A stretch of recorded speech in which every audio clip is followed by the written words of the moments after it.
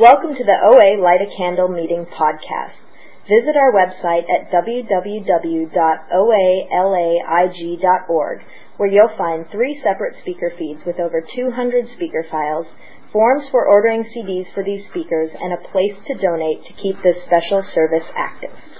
I would now like to welcome our speaker for tonight, Rachel.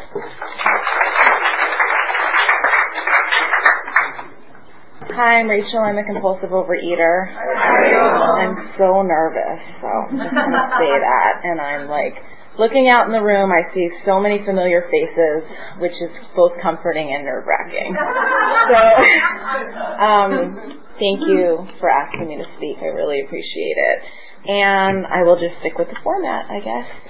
I came into the rooms about 8.5 years ago. At the time, I was about 70 pounds more than I am now, and I have a little over 6 years of abstinence currently.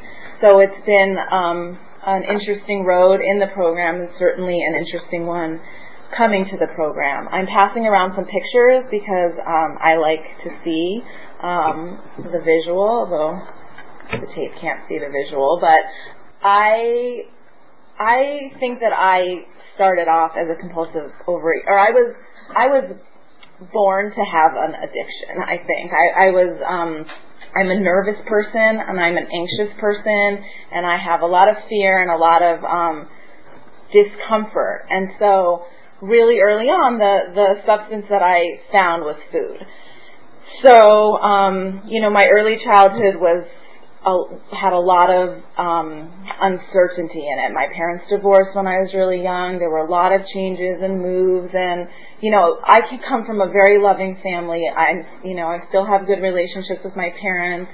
I know that they love me and they did the best that they could, but I didn't get what I needed to develop a sense of safety and well-being and okayness. And I don't know if maybe that would have happened anyway. Maybe that's just my genetic nature. I'm not sure. But my compulsive eating started probably around the age of 8 or 9.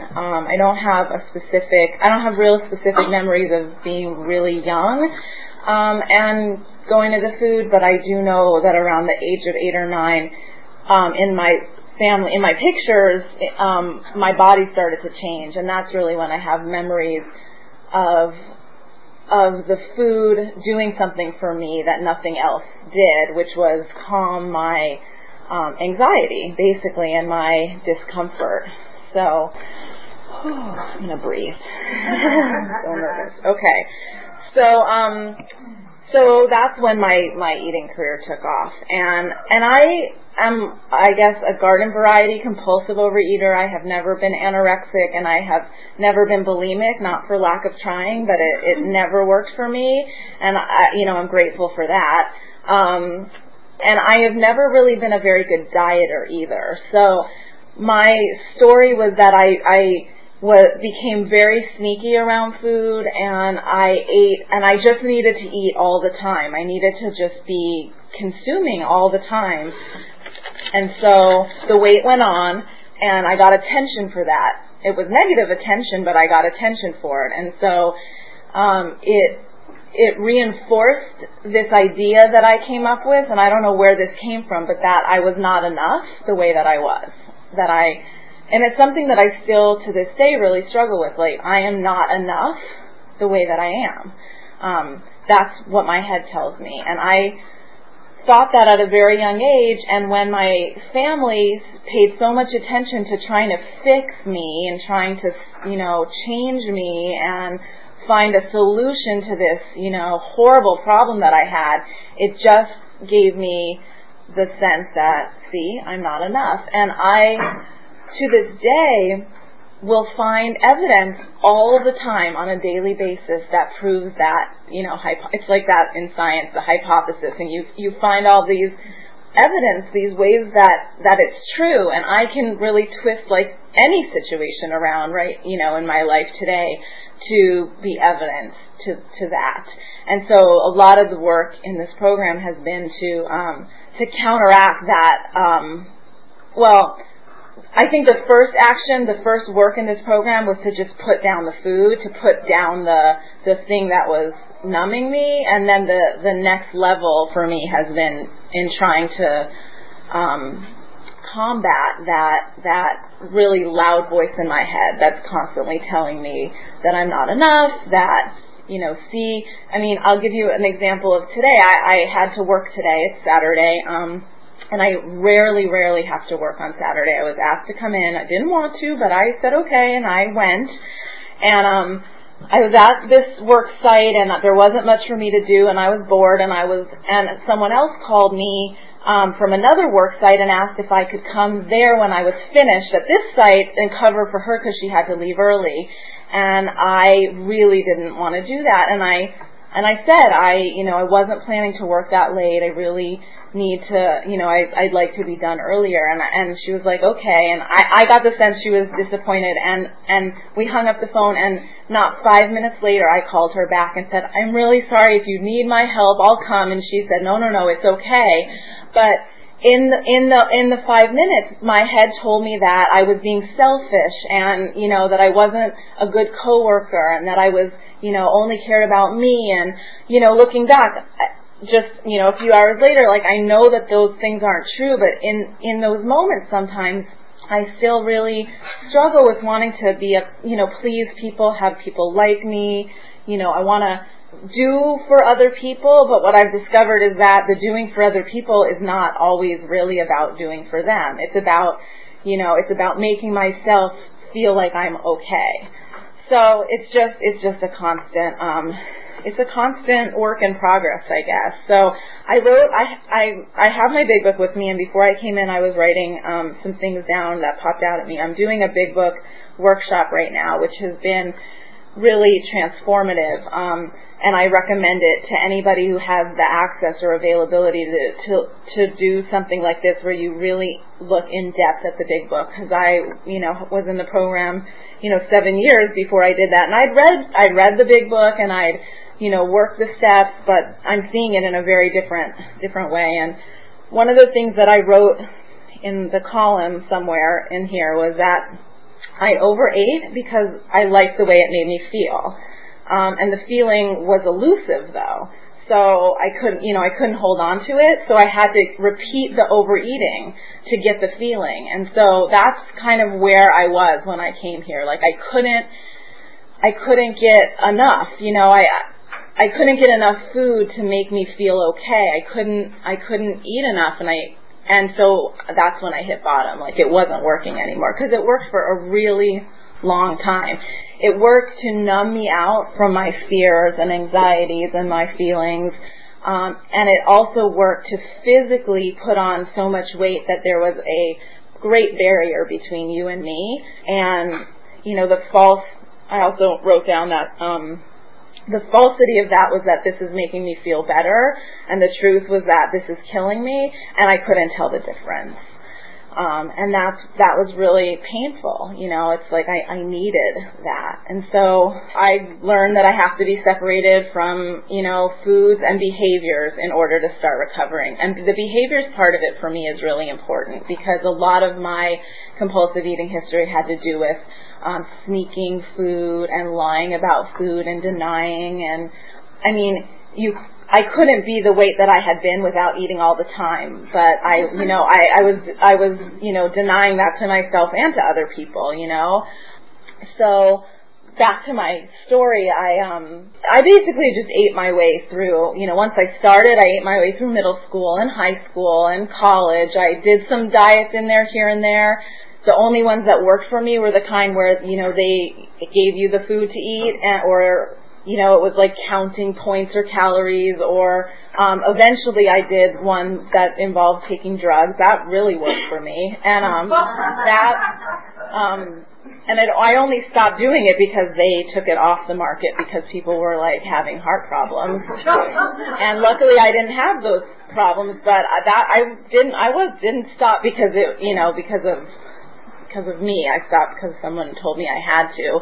And every time I attempted one of those diet programs, the minute I stopped the diet program, whether it's because I couldn't do it anymore or it was taken away from me, the weight just came back plus. So dieting was not a successful experience or an enjoyable experience. Not that it's enjoyable for anybody, but I know there are people who are like dieters. That wasn't me. So at 27 when I came in here, I had, like I said, I went through high school, I graduated from college, I had a job, I had an apartment. On the outside, I kind of looked like I was doing okay, but I was absolutely miserable. I was lonely. I was hopeless. I really felt like there was no future for me. And, I had a family that I was close to, which was great, but I didn't have friendships that were really close because I didn't know how to be a friend, and I didn't know I didn't attract people to me who, could be good friends to me. So I came into OA. I had actually gone to some meetings a number of years, maybe like 5 or 6 years earlier when I was a senior in college, and I had been given a big book by a relative of mine who had been in a 12-step program, and I went to these meetings and I didn't get it at all. Like, it didn't make any sense to me. I don't know what they were talking about. I didn't feel comfortable. I didn't feel welcome. This was in another state. It was on my college campus, but everybody who was at that meeting were like women from the community, so I felt really like someone was going to see me, or I wasn't ready. So I came back, many years later due to the urging of a therapist, and that first meeting that I finally came back to, it was a feeling that I'd never had before, which was that I felt like I belonged, and I'd never felt that way before. So that feeling of belonging and connecting and feeling like I fit somewhere became in that moment a little more powerful than the overeating did, the feeling that the overeating gave me. And so I started coming to meetings. I got a sponsor. In the first 6 or 7 months in program, I did not get abstinent, and I had a few different sponsors, just trying it out, but I kept coming back, and I really, for the first time in my life, felt like some hope. So it's about 7 months in, I met somebody who helped me get abstinent, and that was like the moment where things really started clicking for me.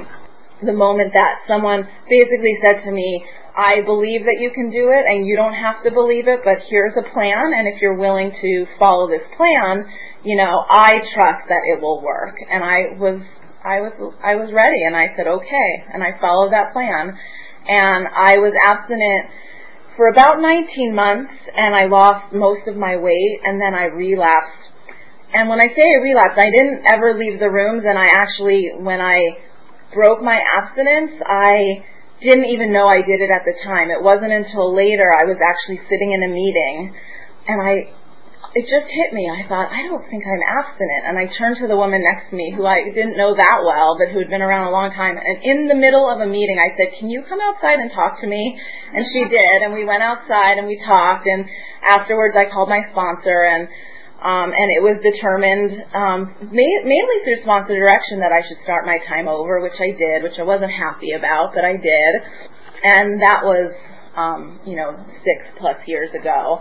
So in the grand scheme of things, does it matter if I have 6 years or 8 years of abstinence? It really doesn't. It matters that today I'm abstinent. And, I've had a really funky time with food lately. It's been really up and down. I was talking to my sponsor today, about it, because I was feeling really self-conscious about speaking, knowing that my food has not been what I would consider, clean is the word I use that some people don't care for, but it's what makes sense to me. And, all I can offer is, my experience. I've been here a while. That's what I've experienced, is that I have periods of grace from the food and from the body obsession, and I have periods where I don't, where I just, find ways in which to use food to soothe me.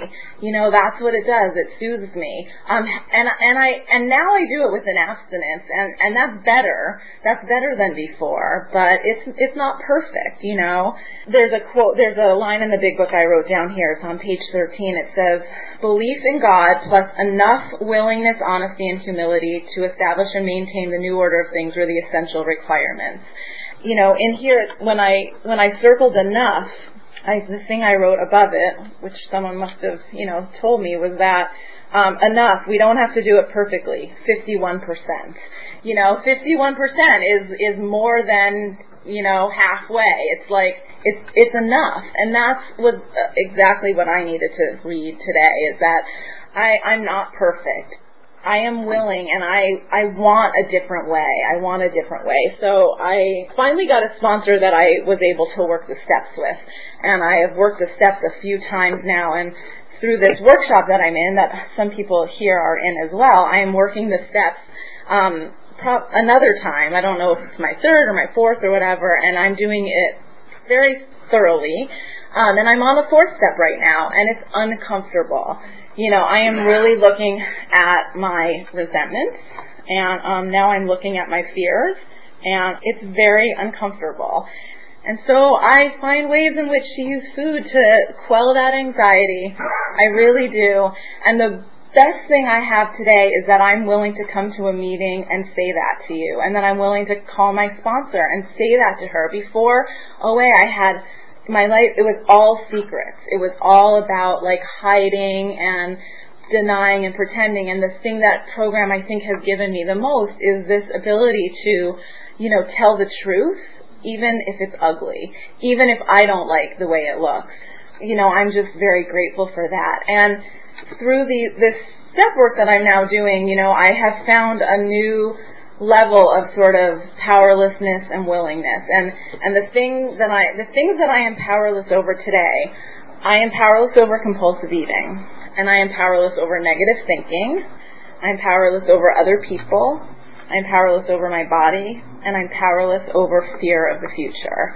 And I'm probably powerless over other things too, but when I came in here, I was powerless over food. Food ruled my life. I had no control, no ability to not take that next bite. And today, I'm powerless over a lot more things, but I have a lot more freedom too. In admitting that powerlessness, I just have so much more freedom.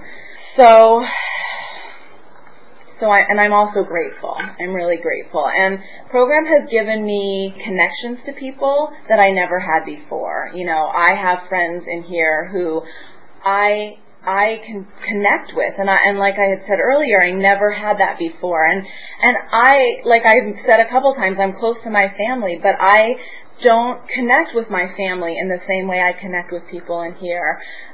Just last week I was having a hard time, and I talked to program people about it, and I didn't feel better, but I felt heard. And I talked to my mom about it, and I felt worse, And my mom felt really bad, and then I felt bad, But it's like, I don't know what the solution to that is. I really don't. It's, because I want to have close relationships with my family, and I want to be able to share with them. But my mom is a wonderful person, but she doesn't have a program, and I can communicate in a very different way with people in program, than I can with anybody else.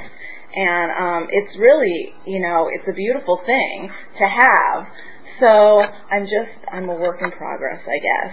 And so is, and I'm trying to remember that everybody else is a work in progress too. We're all just on our own path, trying to be the best people that we can be. And sometimes I clash with other people's paths, but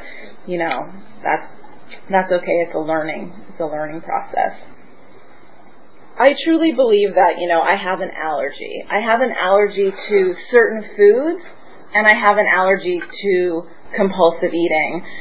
And it's really interesting, this idea of having an allergy to behaviors. I think that my behaviors, even more than actual food, affects my relationship with food, if that makes sense. I'll give you another example from this week. I was at work the other day, and there was this free item of food on on one of the tables, and it's like it can happen in a moment that it's like you take that first bite, and I have no control over stopping the behavior around that. And it was a good reminder for me. And, the thing that I'm still learning is that when those moments happen, that the person that I can ask for help from is God, is my higher power. I am learning how to have a more steady relationship with my higher power. I believe that I have a higher power. I believe that there is something bigger out there than me. I don't know what it is. I don't know how it works. Part of me even feels like I'm kind of an agnostic, but I'm the kind of agnostic that doesn't really know but chooses to believe. I think most times we think about agnostics as people who don't really know and then choose not to believe, because if you can't know, then how can you believe? I'm kind of the other way around. I don't have any idea if there's actually a higher power or God or whatever, but I believe that when I take a moment to stop, to breathe, to ask for help, to take a deep breath, it's always better. I always get some relief and some peace and the chance to do it differently, from that moment on. So I'm working on that. That is definitely a work in progress for me. I feel like I have so much time, and I'm not sure what else I want to say. I don't know. HP, higher power. My higher power. Ask my higher power for help. I'm just really grateful. I'm really, really grateful. My life today it's a great life. It's a great life that is not super different than the life I had before I came here 8 years ago. I still have a good job. I was thinking, is it the same job? No, it's a different job, but I have a good job. I have a beautiful home. I have wonderful friends. Like I said, I have good relationships with my family for the most part.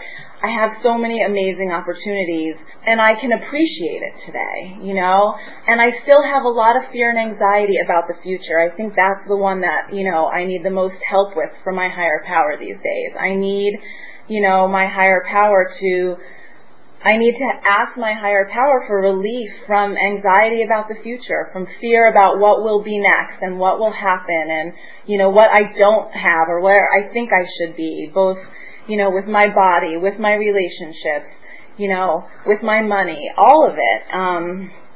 So I'm actually, it's really early, but I'm having a hard time kind of knowing where to go next. So I want to just open it up to questions, because maybe your questions will help me, cover some of the things that I'm not thinking of. So, who has a question? Thank you so much. Could you talk a little bit about your relationship with your sponsor and how you work with her on a daily basis? Sure. So the question was if I could talk about my sponsor and how I work with my sponsor on a daily basis. I've had a few different sponsors, long-term sponsors in the program, and they've all been somewhat different. And the sponsor I have now, I love her, and she's here, and I appreciate her.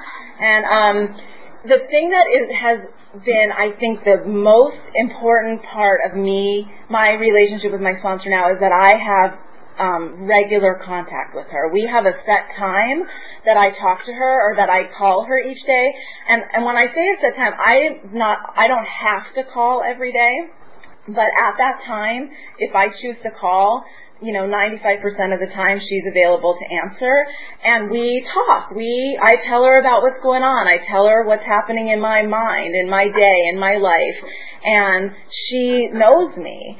And she's really able to be a voice of reason and sanity that I don't have access to in my own brain.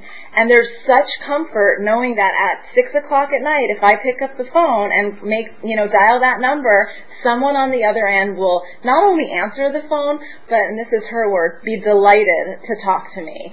That's such an amazing feeling, you know, and just to have that place to go. And so because I'm in this workshop right now, I'm working the steps through the direction of this workshop, although when it is time to do some, you know, giving over of my steps, like my 5th step, I will do it with my sponsor. And she's somebody who, all of the sponsors, like really I've had 3 main sponsors, and I've had other people sort of in between here and there, you know, seeing if it would work, but 3 main sponsors. And the thing that has been the most powerful to me is that my sponsor knows everything about me, everything. And she still loves me, and she still wants to talk to me, and she's still happy when I call. And I feel like there's nothing I can't say to her. And that was the case with my other 2 sponsors as well. And I've never had a relationship like that. Like, I've talked about my mom. I know that my mom loves me, and I know that my mom would do anything for me. But when I tell my mom things, I don't feel like there's not some judgment or agenda or energy there, whereas I can tell my sponsor anything and she'll say to me, thank you for sharing with me. And then she'll say to me, do you want some feedback? And I can say no, you know, and or I can say yes, you know, and the feedback I get from her is generally very helpful. So that's. Could you say a few words about what your program looks like on a daily basis? Sure. What does my program look like on a daily basis? Well, my program I'm a person who has generally goes to a lot of meetings. Meetings are really helpful to me. And one of the other things I wrote down is the reason for meetings is that so newcomers can find fellowship. Take your mess to your sponsor and the message to your meeting, which I love. And even though I'm not technically a newcomer, I find meetings to be really helpful. So I don't go to meetings daily, and lately I've been not able to get to as many, but that's been a really big part of my regular program. And the call to my sponsor is a pretty regular occurrence. I try hard to be consistent about that, and I get calls from 2 sponsees as well on a daily basis, and that's been helpful. I am not currently doing like any kind of morning routine or prayer and meditation. I have in the past, and it's been really helpful to me. And when I do it on the mornings where I get up and I, you know, take a few minutes to read from one of our daily meditations or take a few minutes in quiet, you know, reflection or do some writing, I always have a better day. And that's actually, to me, I've said this before, this is the nature of my disease, is that when I do those things, I have a better day. But I don't do it every day. Like, that's my disease right there. And so, you know, my daily relationship to my program is really about connections to other people at this point. It's about connections to people, and it's about, you know, being abstinent, and it's about, you know, in those times of need, you know, working on that pause, asking for help. And it's a work in progress. Hi, thank you so much for your talk. I really did a lot. How do you define your abstinence, and then do you have like a food plan that's separate from your abstinence? Sure. Okay. So, what is my abstinence, and is my food plan different, or what is my food plan, and then what happened when I broke my abstinence? What did that look like? Well, I guess I'll start backwards, which is that my initial abstinence when I came in was when I got abstinent, I should say, that first time was pretty restrictive because it was a weight-losing abstinence. And it was no bread, pasta, rice, or potatoes, you know, the big bad carbs. It was 3 meals a day, nothing in between. And it wasn't no sugar, but I remember battling with my food sponsor at the time about sugar because he would always say to me, like, well, where's the nutritional value in that? So it wasn't as if I couldn't have it, but it wasn't really... It wasn't on my abstinence list. And I've never really had like a separate necessarily abstinence from food plan. It's all sort of, it's more now than before. There's some differentiation, but it's always pretty much been the same for me. So that was my abstinence then. And again, going back to what I said earlier about, it's really more about behavior than food. The way I ate helped me lose weight because I was eating less food and I wasn't eating carbs. That helped me lose weight. when I broke my abstinence, I was on a family vacation. We were in Hawaii. I found myself finding ways to have little kind of things in between meals, and they were generally sweet things. So I remember I was sitting on the beach, and my sister, who is 10 years younger than me, 3 inches taller than me and skinny, has been skinny all her life, ordered a milkshake on the beach. We're sitting there, and we're sitting next to each other, and then she takes a few sips, and she went off to do something, and there's that milkshake sitting there. And I, maybe it was even right after lunch, I sort of, took some sips of that milkshake, and then it was like that one thing just kind of started it off. So once I did that, then I found one day a reason that I needed to go up to the room, and in the room was some candy, and I had a few pieces of candy. And one day we went to the movies, and I said, I need to get a Starbucks before the movie. So I did, but I also got, a little something else. And I wasn't telling anybody, and I didn't tell anybody about it. So when I got back from this trip, there were also other things going on in my life that I was feeling really ashamed about, and I wasn't telling anybody about, other behaviors and relationships that weren't good, and I wasn't being honest about. So when I got back, I went to a meeting, and I was sitting in that meeting, and I just knew in the pit of my stomach, that it wasn't right. And not only did I come clean about the food and those behaviors, I came clean about the other behaviors, the other things that were happening in my life that weren't making me feel good about myself. One of the sayings that I love in the rooms is that the way to build self-esteem is through esteemable acts. And that is important to me, because I don't have inherent self-esteem. It doesn't come from within. But when I do esteemable acts, when I'm honest, that makes me feel good about myself. So to make a long story longer, I guess, so when I broke my abstinence and I started over, I felt like I couldn't maintain that restriction. I mean, I hadn't eaten those food items for, at that point, it was like 19 months. I think I did maintain it for another maybe 6 months.